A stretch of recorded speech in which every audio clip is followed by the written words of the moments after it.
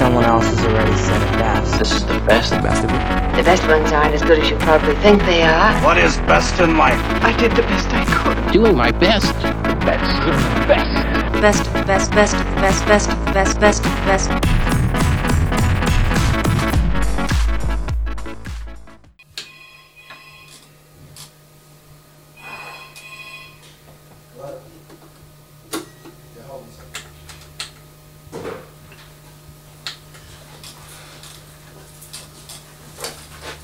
Someone on the phone for you. Oh, fuck's sake. Trying to rock this fucking tune, man.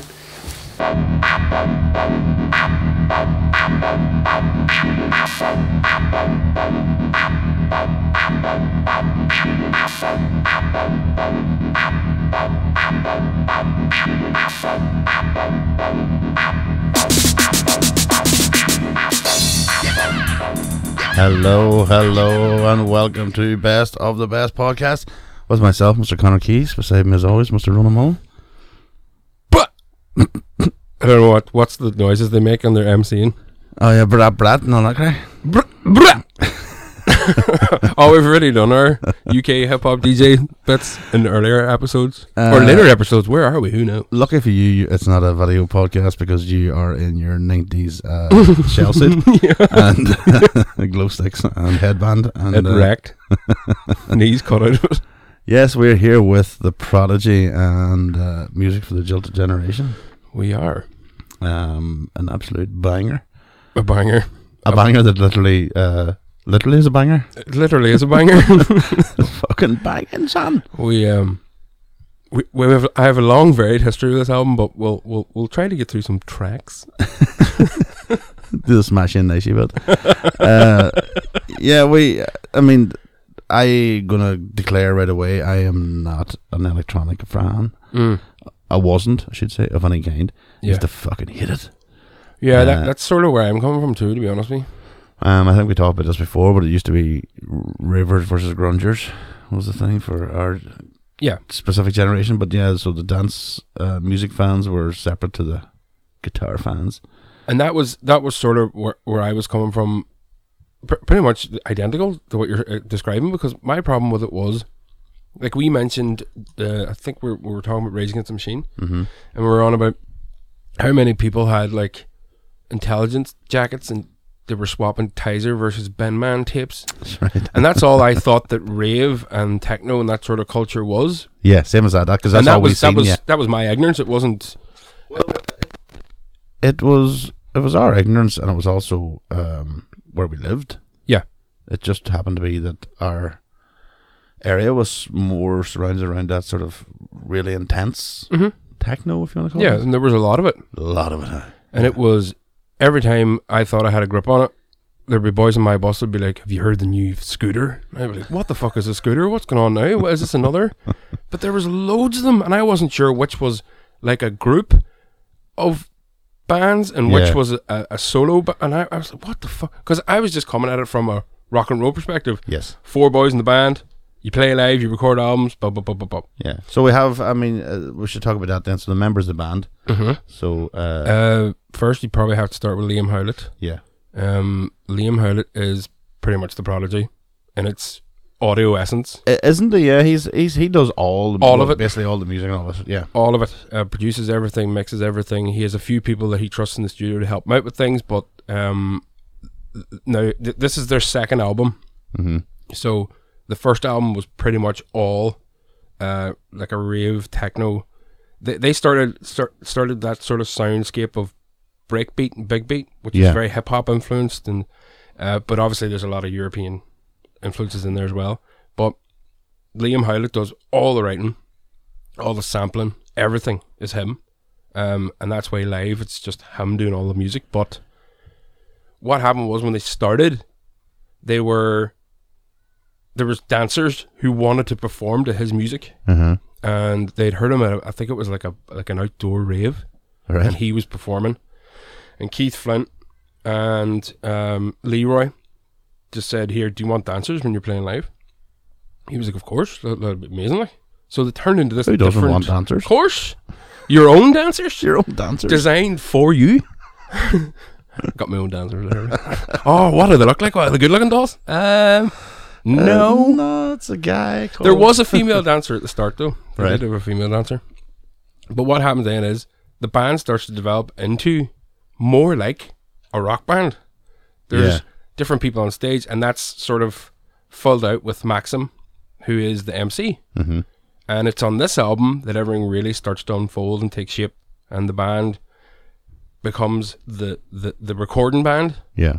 which is Howlett and a few other extra guest musicians and stuff, and then the live band, which is these four guys. Yeah. And so Flint, obviously, our dear Keith. Keith Flint is he's just like Leroy. He's a dancer, and Yeah. like it isn't the Keith Flint we know now, where he was singing songs and Yeah, because I mean, realistically, the most iconic, lasting memory of Keith Flint is the Firestarter period. yeah, that's a different Keith Flint than the Keith Flint that's Yes, absolutely different one. especially altogether, this yeah. generation. He went through quite a few transformations over nearly almost with each album. Yeah, There was a different sort of variation of them.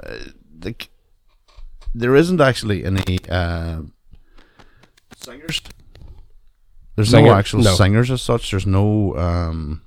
It's a lot of samples used. As you it's talked a lot of about. samples. Yeah, and which was kind of the sort of the mode at the time. That's what you would have got. A lot of like some of the biggest, maybe catchiest hooks that are on Dance Tunes River are from old songs. Or, you know, and but this was something different too, because the sounds they were coming out with, and it might have been just the timing of it with the technology, but some of the sounds they were quite fucking quite mental. Actual sonic of sounds of that. Would not mean a type of music. I mean the actual sounds they were able to recreate, and that's Howlett obviously on the. That's Howlett. Yeah. That's him just experimenting with loads of different samples, tweaking things and changing the bass and changing this that. But you got to sort of give him credit in that it would have been real easy to keep going the way they were going. Yeah. Because it was still a popular genre. Jungle and stuff was massive at this time as well, and Jungle. Acid House was on its way down. Acid House, I forgot about that. But that was their start. It was all Acid House and that type of thing, because they were all at raves and fucking the Shaman and all them boys, like all these type of fucking lunatics. But that was the attitude at the time, and they could have easily just went along. I mean, the first album Experience was, I think it got in the top 10. They sold quite a few albums, like. Yeah, they have, and then obviously this took them to next level. I mean, what year? We're talking the year. This is 94. 94, and then you have. They started in 90, Experience 92, and this is 94. And so you've got. They're in the prime of the dance scene as such. Yeah. It's really, really hitting. It's hitting the mainstream charts. It's been about obviously in the underground scene for a long time. Hear me as if I fucking I'm no, such but a big I know exactly. about I know dance exactly. music. I'm not either. I've no like. There's so many boys I know personally who could literally walk me and you through the history of it from the 60s right up until Jesus, today, yeah. and name every album from every year that is the number. And fucking tell you what fucking drum machine was used to Yep, record it. and what sample was used from which different LP and which version of it, and fair play to them, and that's great because that's their vibe. But Howlett, as a master of this sort of arena, he even himself got sick of rave culture and got sick of the Euro trash. And I think that's where I sort of. But that's what me and you were frustrated with. Yeah, that's where I came along to them in later life. I didn't have any Prodigy in my life until post 18. So I missed all that sort of when it was out. And I even missed, not missed, but I mean the Firestarter thing was, that sort of swung me around a bit. Because again, I'm a guitar fan, so I was hearing proper riffs and stuff. But it's only when you go back then and listen to this, and again try and give it some context at the time, and go, oh, what was that? Well, my story with it is very simple. I ignored it. Ignored it completely. What I'd heard was No Good Start to Dance, and I went, all right, that just sounds dancey. That just sounds like like any what other a normal. yeah. I didn't really give it much credit. I remember seeing the video and I was like, that's intriguing. But I walked away. And it was the next year after this album came out, 95, that they headlined one of the smaller tents in Glastonbury. Right. And it showed it on BBC. It wasn't BBC Two. It was the first Glastonbury's were showed on Channel 4. And I was watching it on Channel 4. Right. Fuck, Remember, it used to be adverts. Yeah. And Keith Flint comes rolling out in a big, massive, the boy in the inflatable ball job. and he comes rolling out onto the stage. But when he rolls over to the side, there's a boy standing there with a guitar, and I was like, "What the fuck's the boy doing standing there with a guitar?" Mm-hmm. So then they started playing these songs, man, and there was proper chunky riffs. Proper and I was, "Hold on a riff. fucking minute."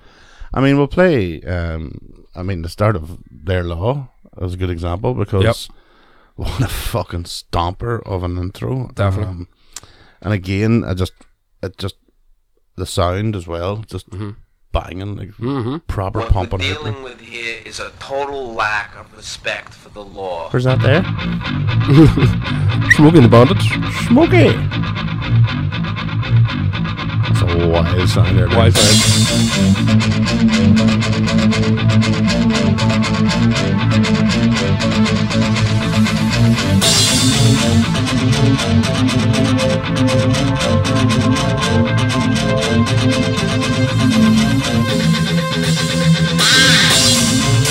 But it's so fucking foreboding, like you're like, what's coming? It's dark, like it's so ominous and building up, and you're going, what the fuck?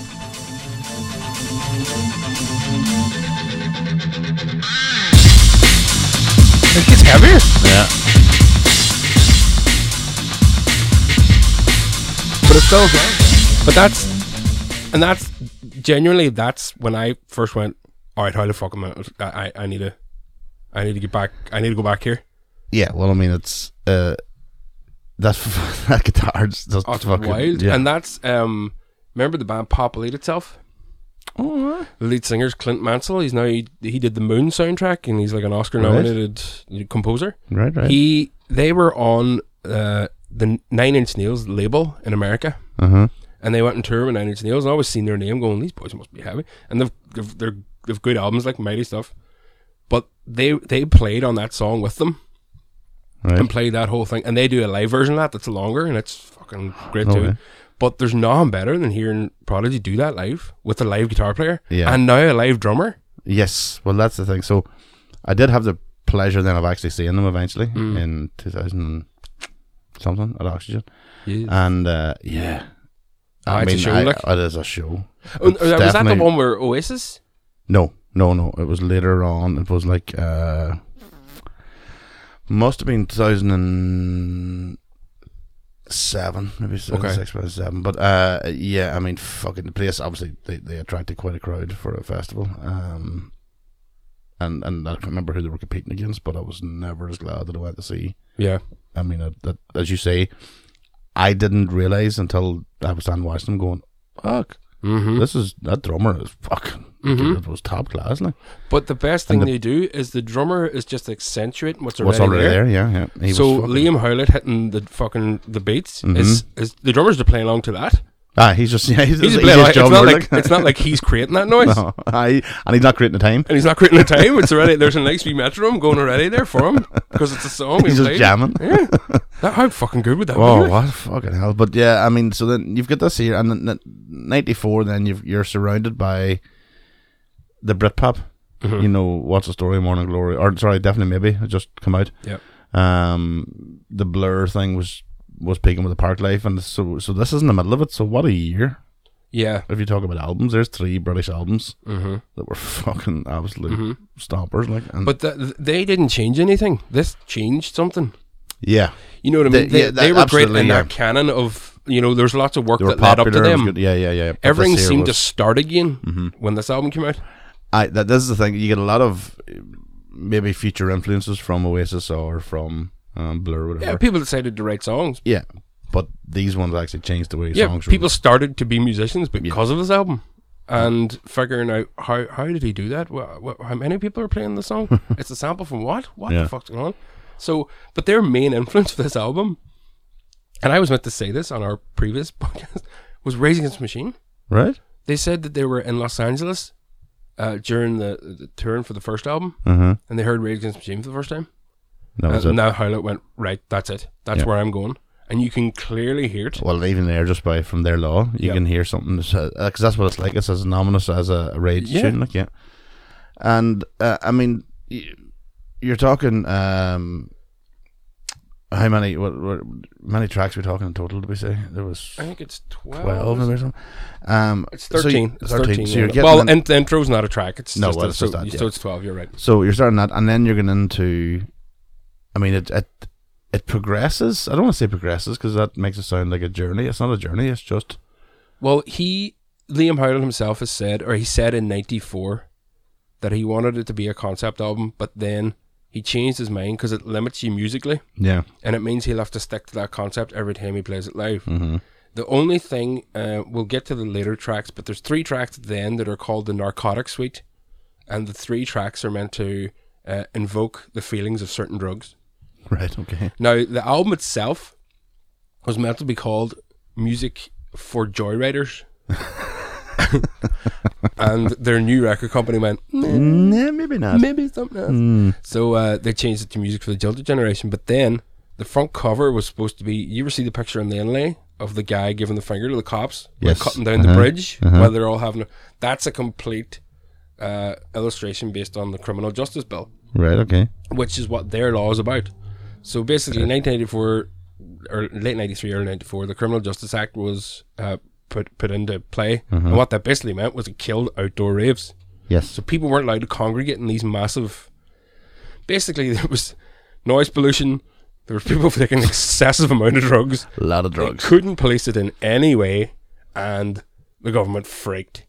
And when it came down to the one vote from the opposition party that would have debunked the bill, it was Tony Blair that stood aside Of course. and let it go ahead. You know So what- basically, it killed illegal raves, it killed outdoor raves, it killed all of that notion. But it didn't kill drinking at football matches. It didn't kill, Of course not. Yeah. lager louts. Of course. Yeah. So obviously, people were aggrieved by this.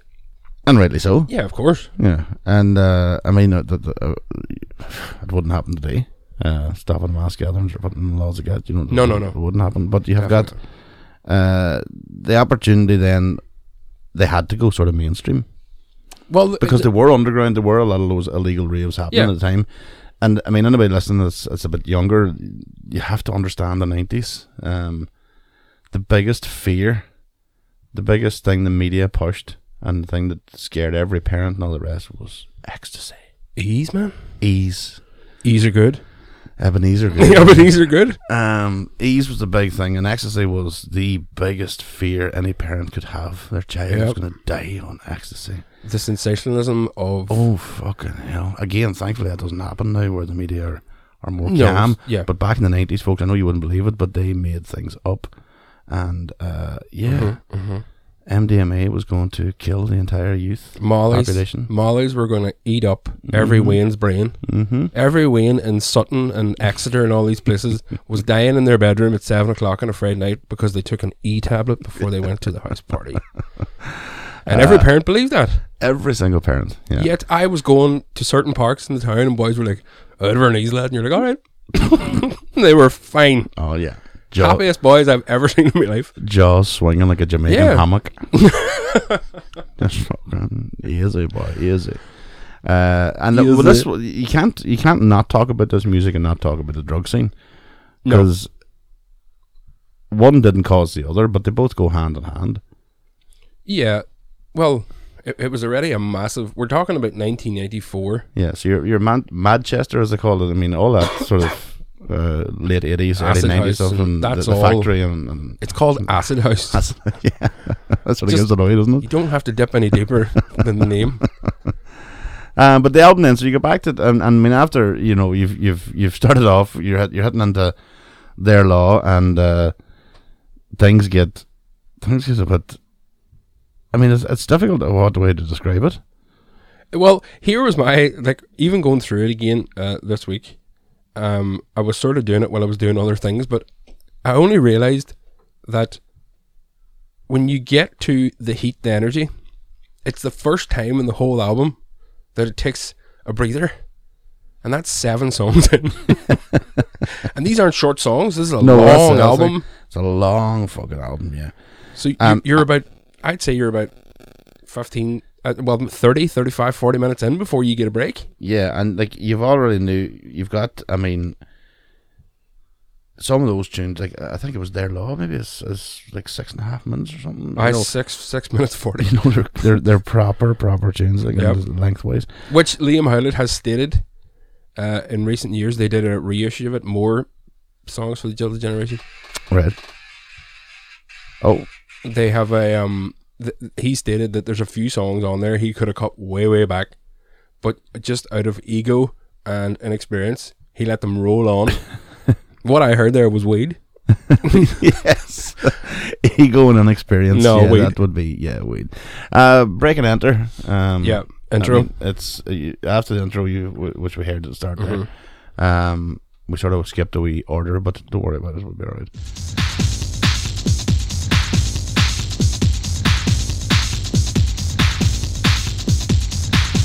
Now this is the song they came out to in Glastonbury.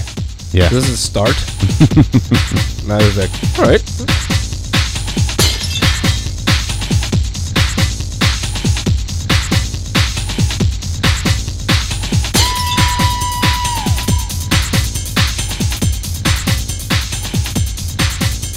So again, the aficionados amongst you will know everything about that. Yeah.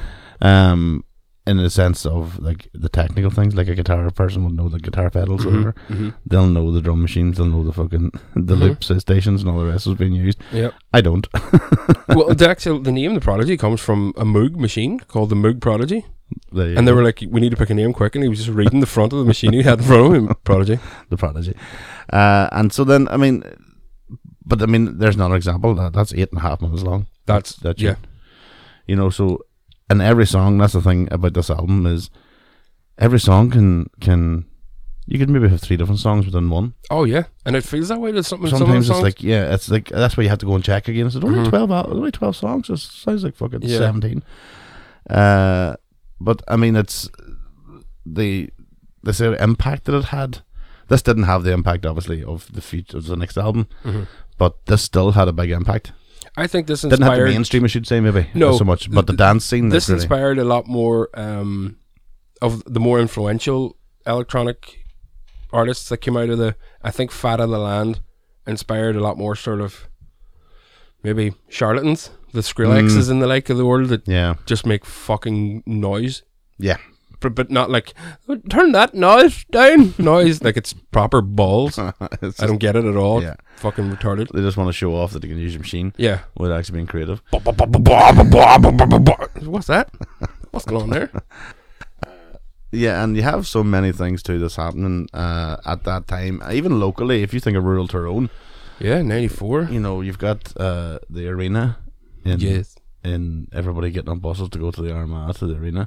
What was the other one? Was there another place? Area 51? Was that a... Well, there was stuff... No, that was somewhere else, but there was a rave somewhere. I never went to them. I never went to them. No, but... Because I had long hair then, and I was into fucking stuff that I would give a kicking on the bus. Give that grunger a kicking on the bus. But half of them, like my cousins and all. I know. Like everybody knew. But there was a big divergence. Like there was a lot of people that... Big division. Like you were sitting chatting to them in the morning on the bus, and then the Friday night you were in the Grange Park, and everybody would be standoff across the place. What's going on here? That's murder. We were brought up in the Dodge City, so we had the fucking anti-drug thing. Don't be on that fucking bus, boys. There's drugs on us. Did you all get left up in a van on your own? No, we didn't go. A Republican bus? We were the White Line picket protest at front. You just imagine like the big bus and all the dolls getting out with all the sequins on, the neon everywhere, and then you 5 of you boys falling out of a bus. Druggies out. Carrying a bottle of Buckfast. Druggies out. You're all druggy. There's somebody in your class. I felt it was great. Everybody's steaming. Are you a druggy? But again, it's we've talked about it before. Divide. If you can divide, it'll happen anywhere. It'll happen with football. It'll happen with music. It'll happen with films. Whatever. Even the best of best podcasts. Would you believe some people, certain ones they won't like? You know, it's like, and they won't listen to it, even though they might learn something. Nah, probably not unuseful. Not unuseful. Which is probably a fair enough description. So that's a decent assessment. We have Break and Enter. Yeah. Well, if you go, it goes to we've already covered Their Law. Full Throttle is a good song, but you get to another single in Voodoo People. Mm. And Voodoo People was another of the ones that sort of solidified my already. Well, I was curious. Definitely piqued my interest when I watched them live and went, how long? Now, that was the year later, so I'd missed quite a bit. Yeah. And, I mean, only... what's that? Voodoo People, I did not make the link until... Oh, this link? Aye. Until about, 25 minutes ago. Yeah. Well, I remember it being mentioned. Never fucking realised. It's one of those things. When they did the reissue, there's a remix version of Voodoo People that has a longer intro, and it sounds more like the sample that's used. Now, I will have to say, this is not a sample. It's somebody else playing it in the studio for the Prodigy, but it's based off this riff, and it's given the credit that it's based off this riff. See, I never knew it, but I knew a bit of a wee bit of a Childish Gambino moment there. I just didn't make the link. Just weakest link and all that sort of thing. But yeah, so Voodoo People has this as their sort of as the intro. This is a sample thing they've taken from it.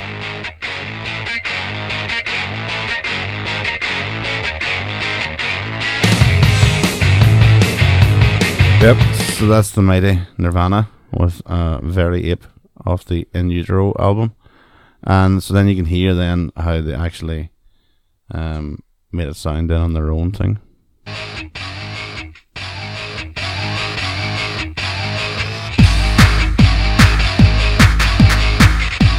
So again, I mean, the combination and the sort of, well, what they call now the mashup, if you want to call that, but I mean, it's a great and like, I don't know about you, but I'm pretty sure I listened to both them albums in a short period of time between each other and never made the link until 2006.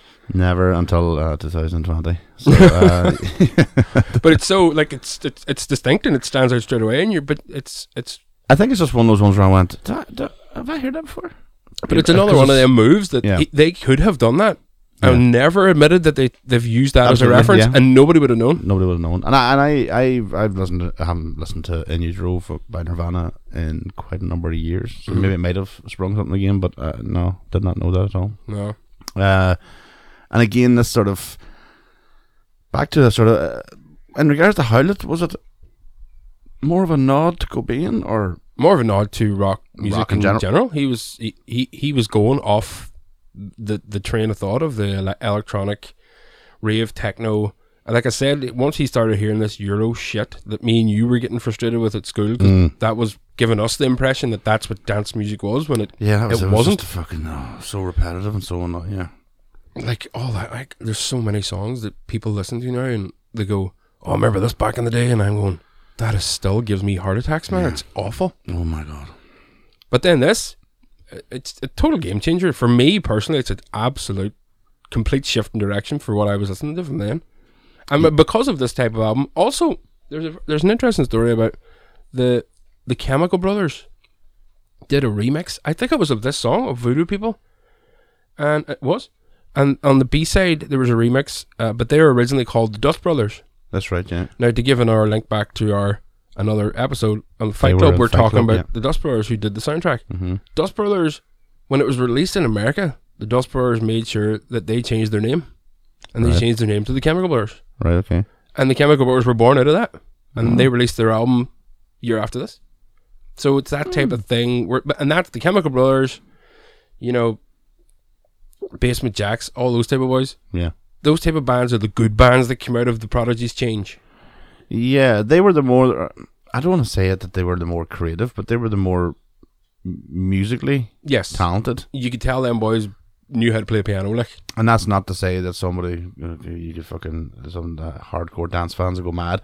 That's not to say that, somebody on a computer is not talented. Yeah, I think if all you're going for is like 180 beats per minute. Yeah. Then I'm pretty sure the guy that's put fucking 400 samples into one song and made it sound cohesive has a wee bit more maybe just going on. More, yeah.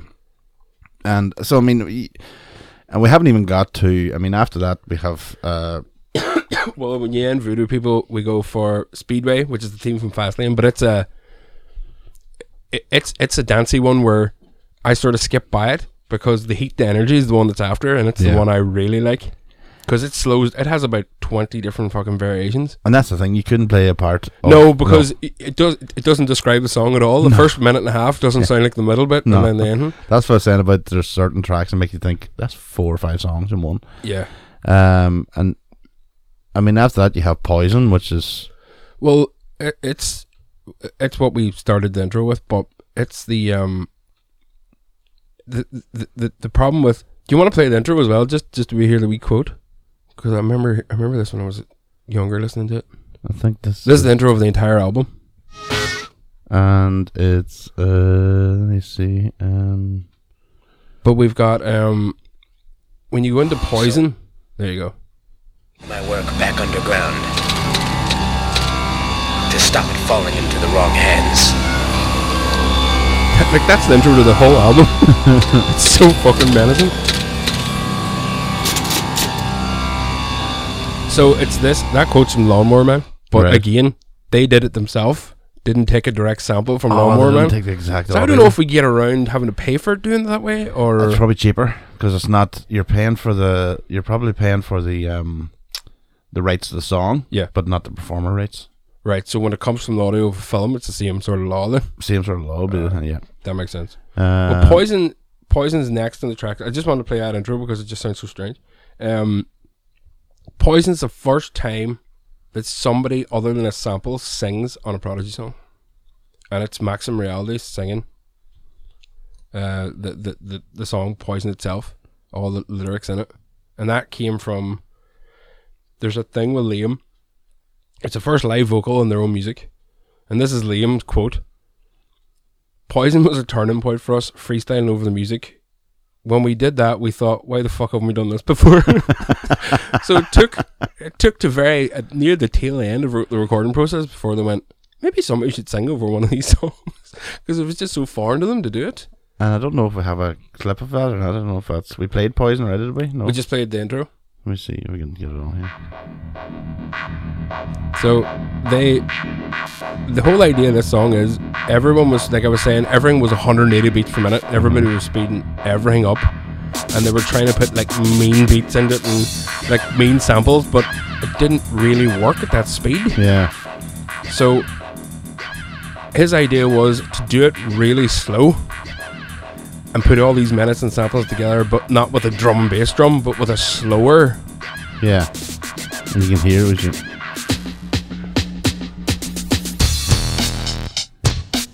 Which works. Absolutely. Yeah.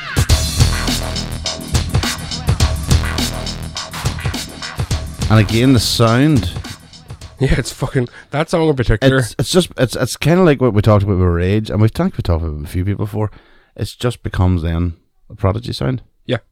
There's no other. That becomes unique. It becomes synonymous with them. Yep. And that's what makes them stand out. That's what makes them the best. Hey. Yeah. Hey.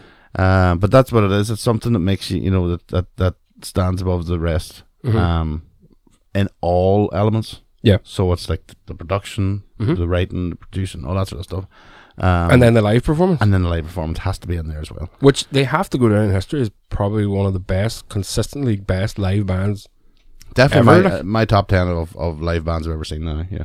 And I'm not even that big of a fan of the Prodigy in that sense, but they were absolutely, the show they put on was just unbelievable. Well, let me tell you about me seeing them. Oh no. Wait to hear this. Oh, here we go. Now this is well after this, because hold on now, make sure I get the popcorn out here now. This is, we were 13 when this came out. Oh, Jesus. 14 before I got to hear it properly, and then Firestarter and all came out in 96, 97, was it? 97, I think it was. So the Fat Lamb was out, and they were on full fire. Oh, like, they were world turn. Firestarter took them global. It was massive, yeah. like, yeah. And then Breathe and the like came out and smacked my bitch up and all that, and it's fucking, they were everywhere. So 97 they played in the King's Hall, and we went up on the bus. Oh jeez. 16. Oh jeez. Me and a heap of boys. It was the first time I ever seen Boys White in on the way up to the gig. So we get in, man, and I'm just all over the show, because all I've been to at the age of 16 was I'd been to 2 metal concerts and then just a few things locally, but I'd never seen a big show like this. Right, yeah. So I land in, I'm expecting the usual few headers, like like boys at the bar, and then the odd, you look after yourself now, stay in the corner, don't be fucking out, no, that type of. All I got was the minute that bus door opened, everybody scattered. I didn't meet one more person I knew. I ended up for the entirety of the night hanging about with these boys from Newton Ards. One of them had like a tattoo of a dragon on his neck that led up to the back of his ear. But they were sound like. But the odd time they would all leave, you stay there, and then they'd all come back, and they'd be in finer form again. So the Prodigy start, the whole time that we're in there, there's like a DJ playing, he's the build-up, and he's right in front of us, big mad red curtain. He's got about 6 foot in front of him, like he's got nothing. And then the Prodigy start, and the whole place goes buck-shee for an hour and a half. That's crazy, just. I mean, nobody let up. And I was just like, what the fuck, where's this been my whole life, man? This is unbelievable. I don't remember the journey home. I don't remember getting into my bed. I don't remember anything. I just remember being at home going, what the fuck was that? 3 days later, still staring. And I'd seen footage of them live, but the strange thing about, if you ever watch like a concert or a festival appearance by a rock or metal band, it shows the crowd a lot. Mm-hmm. It shows them all freaking out because people headbanging or people bumping into each other. But at Prodigy gigs, they never really showed the crowd. And it's only then that I realised why, because they were wild. They were just losing the plot. And the chemicals flowing through. Everybody was in the crowd. Everybody was in great form, like loving everybody hugging. Nobody was sane, but they were just. It was such a fucking experience. But and that was that your first concert? You say? No, first concert in like a bigger. I'd been like in the Limelight and stuff. I'd seen Entombed in Neurosis and I'd seen the Deftones, but I hadn't seen anybody like on a big stage, full production. The full lights, the full. Must have been the same. No, 96 was my first. Well, I had seen Ray Charles when I was 12. Where was that? I was that was my first concert. Ray Charles, your first concert? Ray Charles' first Jesus concert. Christ! So where the fuck do you go after that? I know. I was in America when he was playing. I was overseeing family. I was only 12. But my first big concert was Fugees. And where was that? Over here? In The Point, yeah. Oh, maybe. And me, Danny Conley, and Mark McCausland, one of our previous guests, went down to Fugees. And what year was that?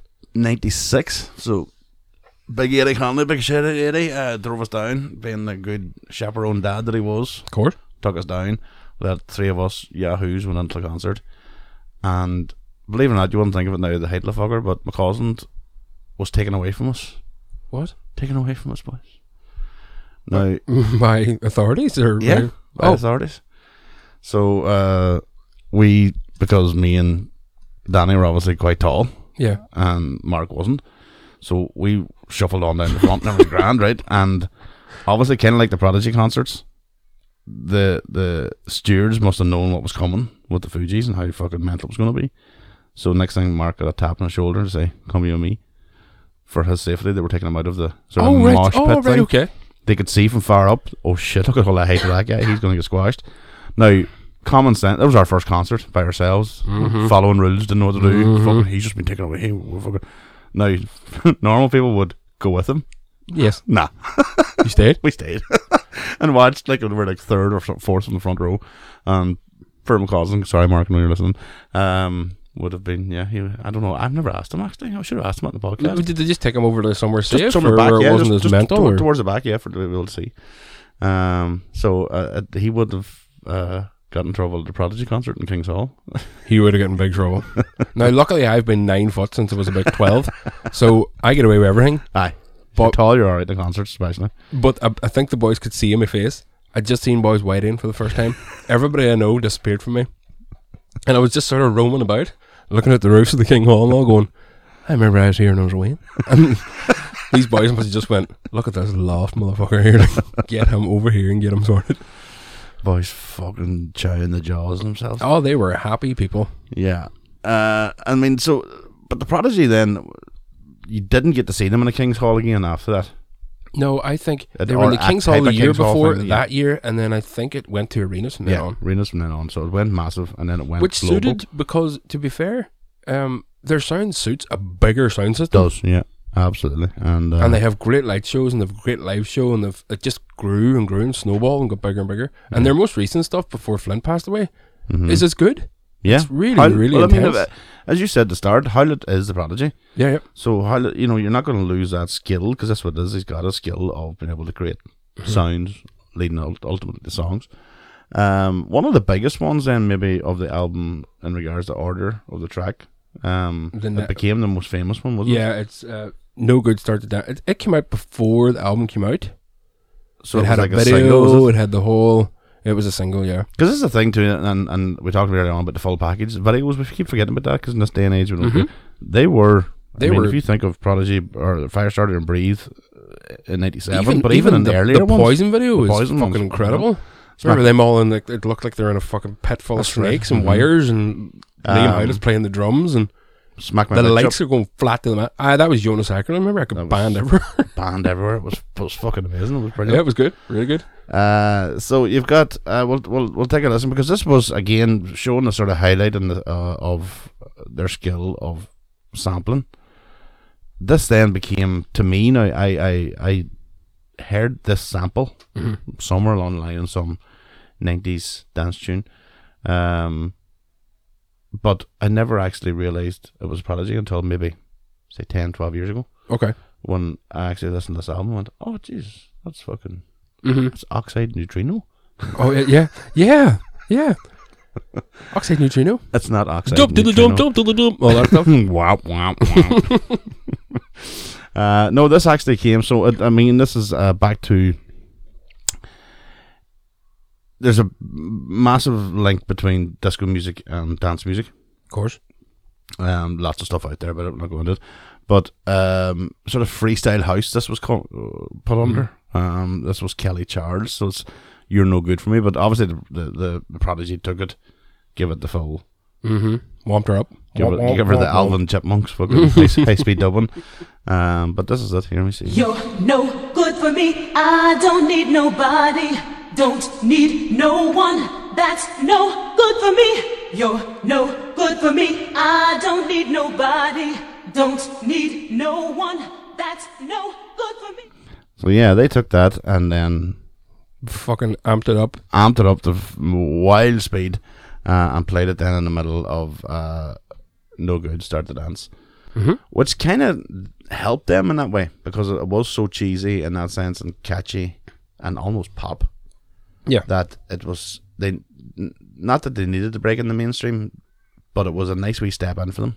Oh, it definitely was. Because obviously Firestarter was going to do what they needed to do in the end up, but this was a nice wee break in, because I don't know how it charted, but I remember hearing it. I think it was high up there, like. Yeah. But it was everywhere, and that's where, like, when I went back and then seen the video for Poison and all, I was going, I completely underestimated this album. But this album was filled with underestimations, because it's in between all these songs. There's like the song "The Heat and Energy." Like I said, it's the first time it ever stops, and you go, oh.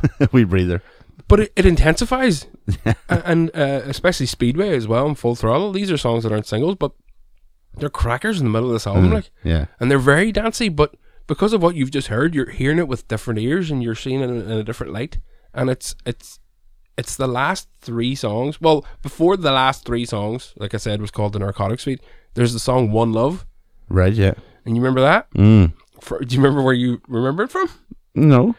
Because I distinctly remember One Love from the Johnny Lee Miller, Angelina Jolie film Hackers. Oh, Hackers. Remember Hackers? What a show. That's right. What was going on there? They were good at each other, weren't they? They were. I think they got married. That was because they had to get married. I think they did get married. How did Angelina's fucking... That's right. Forgot about Johnny Lee All Miller. over the place. So Johnny Miller was Sick Boy and Trainspotting. Uh-huh. Hackers, that's right. It was a massive Hackers. flop, wasn't it? I'm pretty sure, but I think I've watched it about 100 times. Because every time it's on, you go, wait, see this? They're all about hacking and all, and the internet's a person. What the fuck's going on there? But the music is non-stop, this type of stuff. Voodoo People's in it, but I remember One Love because it appears in a scene where they play nearly the whole song. And I was always like, why? But One Love wasn't meant to be on this album. Right, okay. It was out as a single. Liam Howlett, It had been out before, had it? It had been out before even No Good Start to Dance. Oh, right, okay. It was meant to be like, Howlett described it in a way that made sense. He was like, this is what I wanted to bridge the gap between experience and music for the Jilted generation, so people could understand that this is the way we're going. Yeah. But he said it wasn't advanced enough to be unjilted. But the record company, obviously, because it made about a 10, they went, stick it in there somewhere. Go on, put her on there. But because of the length of CDs, they had to edit the song down. So in the album, it's called One Love Edit. But now, these days, Howlett says he could have done with just it not being there at all. Because it doesn't really fit. And I sort of know where he's coming from. But, you know, every other single they had out previous went onto an album. Yeah. It was going to... Like Charlie and all that. Remember Charlie? Charlie says what? all that stuff was on it. So, or on Experience. So they sort of fell in the same vein and put it on the... But later albums had singles that didn't appear in an album. And I wonder then, I mean, because even for them, I mean, you're talking, 94, so they're not really getting into proper digital. No. Downloading and things like that. They're not into that yet. I mean, what could he have done? Imagine what he could do today. Oh, fuck. He's non-stop. What he has done there in 94 with what he had in front of him with the DJs today don't realise what they can do of ripping samples and taking things and uploading and loading it and downloading and all. That wasn't possible. This was all... Do you remember all manual? The first time somebody told you could burn your CD onto your computer and the plot being lost? Absolutely mind blown. And there was no email for us to send it to anyone, so you could just burn it then. We were making mix CDs by the truckload. Oh, Jesus, sir. I remember being around Hunters Park to get spools of CDs. Remember that? Remember that? Right. That's right. The boys, few old lads, we had a wee factory. A wee factory. What was it called? Rixel. Used to make out. Don't go through the employee records of Rixel. No, we'll not mention It's long shut down. Nobody buys CDs. We'll not mention those. I was going to say it's long shut down before CDs. And we don't know why, but mainly because half the fucking time was supplied in fucking DVDs. I think I'd give them a $5 for like 400 CDs. Blank CDs, man. There was boys using them as side plates. Stick it out, check them on that there. But I mean that's what I'm saying. So I mean, you can't really describe it today. Thankfully, there are our generation are lucky in that the sense that we've crossed two bridges. We've come from the earlier stage of knowing what it's like to have a wired phone. Yeah, and you can also turn a circular dial tone phone. But we also know how the internet works. So and we can appreciate it that wee bit more because you're like, boys, you don't even know. You imagine you boys trying to tape off the radio? Yeah. But then if you speak to anybody older and you go, you don't really know, they go, I know. They haven't a fucking clue. What's that? Are laser discs still a thing? No, man. Cookies? No cookies, no. So we get to the last three songs that are called the Narcotic Suite. And this is what they are described as. This is by Howlett himself. So 3 Kilos is the first song. I pictured a load of laid back people lying around in a smoky room, and it is pretty trippy, like, but it's got a good sample on it. Skyline had an uplifting Rush feel to it, and Claustrophobic Sting was a paranoid Depths of Hell track, probably the most foreboding music I've ever written. Jesus. So even if they didn't name it the Narcotic Suite, you would have got the impression from the last 3 songs that somebody wrote these on these 3 experiences personally. Somebody wasn't, maybe might have watched from afar. Yeah, we didn't hear this, but this is a good story. These 3 songs include live flute parts. You can hear them clear as a bell through the whole, and they're played by Phil Bent. And originally, Liam Howlett asked Ian Anderson of Jethro Tull to play his part, or play the parts, or to give permission to use samples from Jethro Tull flute samples. Right. So, according to Anderson, the letter from Howlett's record company was sent to him. It got stuck in his office, and when he found it, the album was already out. So he was like, "I know bar Jethro Tull, man. We love weed, no." And then it was too late. Fuck's sake. So we finish off the album. You've got the last 3. I mean, you're talking about them there. That's 3 Kilos, Skyline, and Claustrophobic Sting. Yeah. So they're meant to be one experience. Those 3 songs are one experience together. Yeah. On an album that you've already went through a wealth of emotions. You fucking went through it all. And the intensity of, most heavy metal albums, and a dance album, and a jungle album, and a drum and bass album, and you're like, what the fuck is going on here? A lot of stuff going on out there. And I mean, it's you've got, I mean, you could talk, I mean, of where this is placed in 90s influence. You know, you're talking big albums of the 90s. You're talking Nevermind. Yep. What's the Story? Morning Glory. Probably Park Life. Of that period, Of that period, you know, this is up there. Like this is. Like, oh, definitely. it's easy in the top 10 anyway. Worldwide, you know, there's not much. 90s was a poor. Wasn't great for music in the sense. Well, it wasn't terrible. It wasn't as terrible as the 80s, but it was. Well, I'll go one step further. The 80s wasn't terrible, Connor. You fucking lying bastard. So, all I can remember of 80s is perms and fucking synthesizers. That's all I can. Yeah. Yeah. That's. What's wrong? I don't know. Where's the criticism? He's so disgusted. I don't understand. But yeah, the 90s. I mean, so I'm not gonna say it was easy to shine in the 90s, but it was. No, but there was a lot of alternative music that was really, really. Oh yeah, there was pushing forward. Yeah. Well, sorry, I'm only talking about the mainstream. Sorry. No. I know where you're coming from. I know exactly where you're coming from. But every major album that came out that is considered a classic was influenced by something from the underground, being an alternative rock band or from an underground electronic outfit like these boys. And they've always done that for years. They've always stolen from the underground and taken that. You think of underground hip, like how many hip hop albums in the late 90s became fucking billion sellers because the music from 92 to 96 was so good. Yeah. And they just stole from that. That's it, just resampled it, yeah. And that's what, so I mean, well, you know where the Prodigy ended up, you know, obviously. Well, even as recently as the last few months, Howlett put up a picture on Instagram saying I'm still making Prodigy music. Yeah, and that's very sad. I mean, what happened? Keith Flint passed away. A year this month. Is it this month? Jesus, I did not know that. Yeah. So I mean, we know obviously he passed away and all the rest, but I mean, he seemed to be, from all reports, because the thing is, the only thing that stick with Keith Flint is the fucking eyes and the manic stage presence. Yeah, and then you had the Firestarter fucking hair and then the makeup and all that sort of stuff. But by all accounts, he seemed to be a genuinely good guy. Yeah, that's the overbearing. There isn't a story out there about him being a dickhead in any way. But you wouldn't think that of him. No. You think he'd have a bit of an attitude, but that's maybe, what would you call it? I mean, just way of keeping people away. I think it's maybe away, but it was almost avant-garde in that sense. It was like another character he had.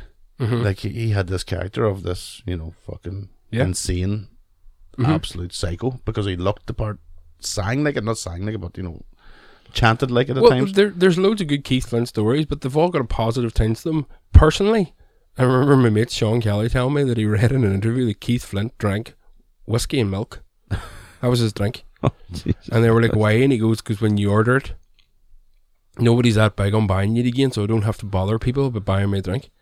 So I just go off on my own and have a wee world of my own.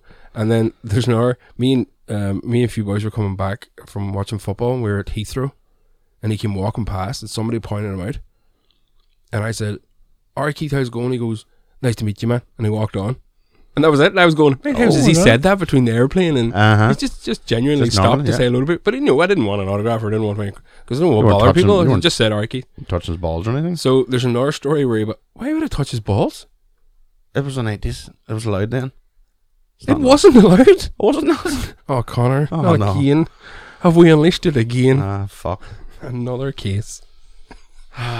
Not me. You touched my balls, I know. Not me also. Oh, fuck. So Keith Flint. Keith Flint bought, they're from Essex. He bought a country pub. That's right, I remember close that. to his right. And he used to have a swear jar, but it was called the Firestarter jar. And people had to put money in it whenever he used to light the fire. So when anybody started a fire starter joke, you had to put money in the jar. And he says he used to have thousands of pounds and he'd give it all to charity. Because boys would come in just to see Keith Flint's, and Keith would be there behind the bar, like. And he would be sticking turf in the fire. And they would go, oh, fire starter there, huh? And he'd go, tenner in the jar. Tenner in the jar, he comes. Every time. So every story is good. There was also one I remember from years ago where a boy was talking about, before he passed away, like, and a boy was talking about his mum and dad were on holiday somewhere in Spain, and they sent him back a picture of the mum with Keith Flint, like arm in arm, like he was on his own, like he went on holiday on his own, and he just met this old couple and sat with them and had meal with them, paid for the drinks, paid for everything, but they were like, no, let us pay, and he was like, no, I'm loaded, I'm a musician, don't worry about it. And he would just be sound as a pound, like, and his ma says he was the loveliest boy I've ever met, but he totally put us off by how he looked, and I think that's just what he intended. He wanted, yeah. I'm a fucking genius too. But yeah. if anybody was willing to get past that, yeah, he absolutely, would sit and yeah. have an ottery and, you know, that type of way. And buy you pints too. You missed that one. Buying Port. pints. I know. The price of fucking pints at Heathrow. Fucking right, boy. No, you must have fucking. Give me an old chance of whiskey it. and milk there, Keith. And he'd be like, "You're my boy," and I'd be like, "Sure, we always knew that, Keith." Semi-skimmed out the fuck, you cunt. I used to like you. Not UHT because it's pish. Okay, so listen, as always, we want you to go and follow up on what we talk about. So get a chance, go and listen to the album, Prodigy, Music for the Jilted Generation. We hopefully will be back next week with something. I would think we're in film mode maybe, but again, these don't have any time, so it doesn't really matter. No, we can.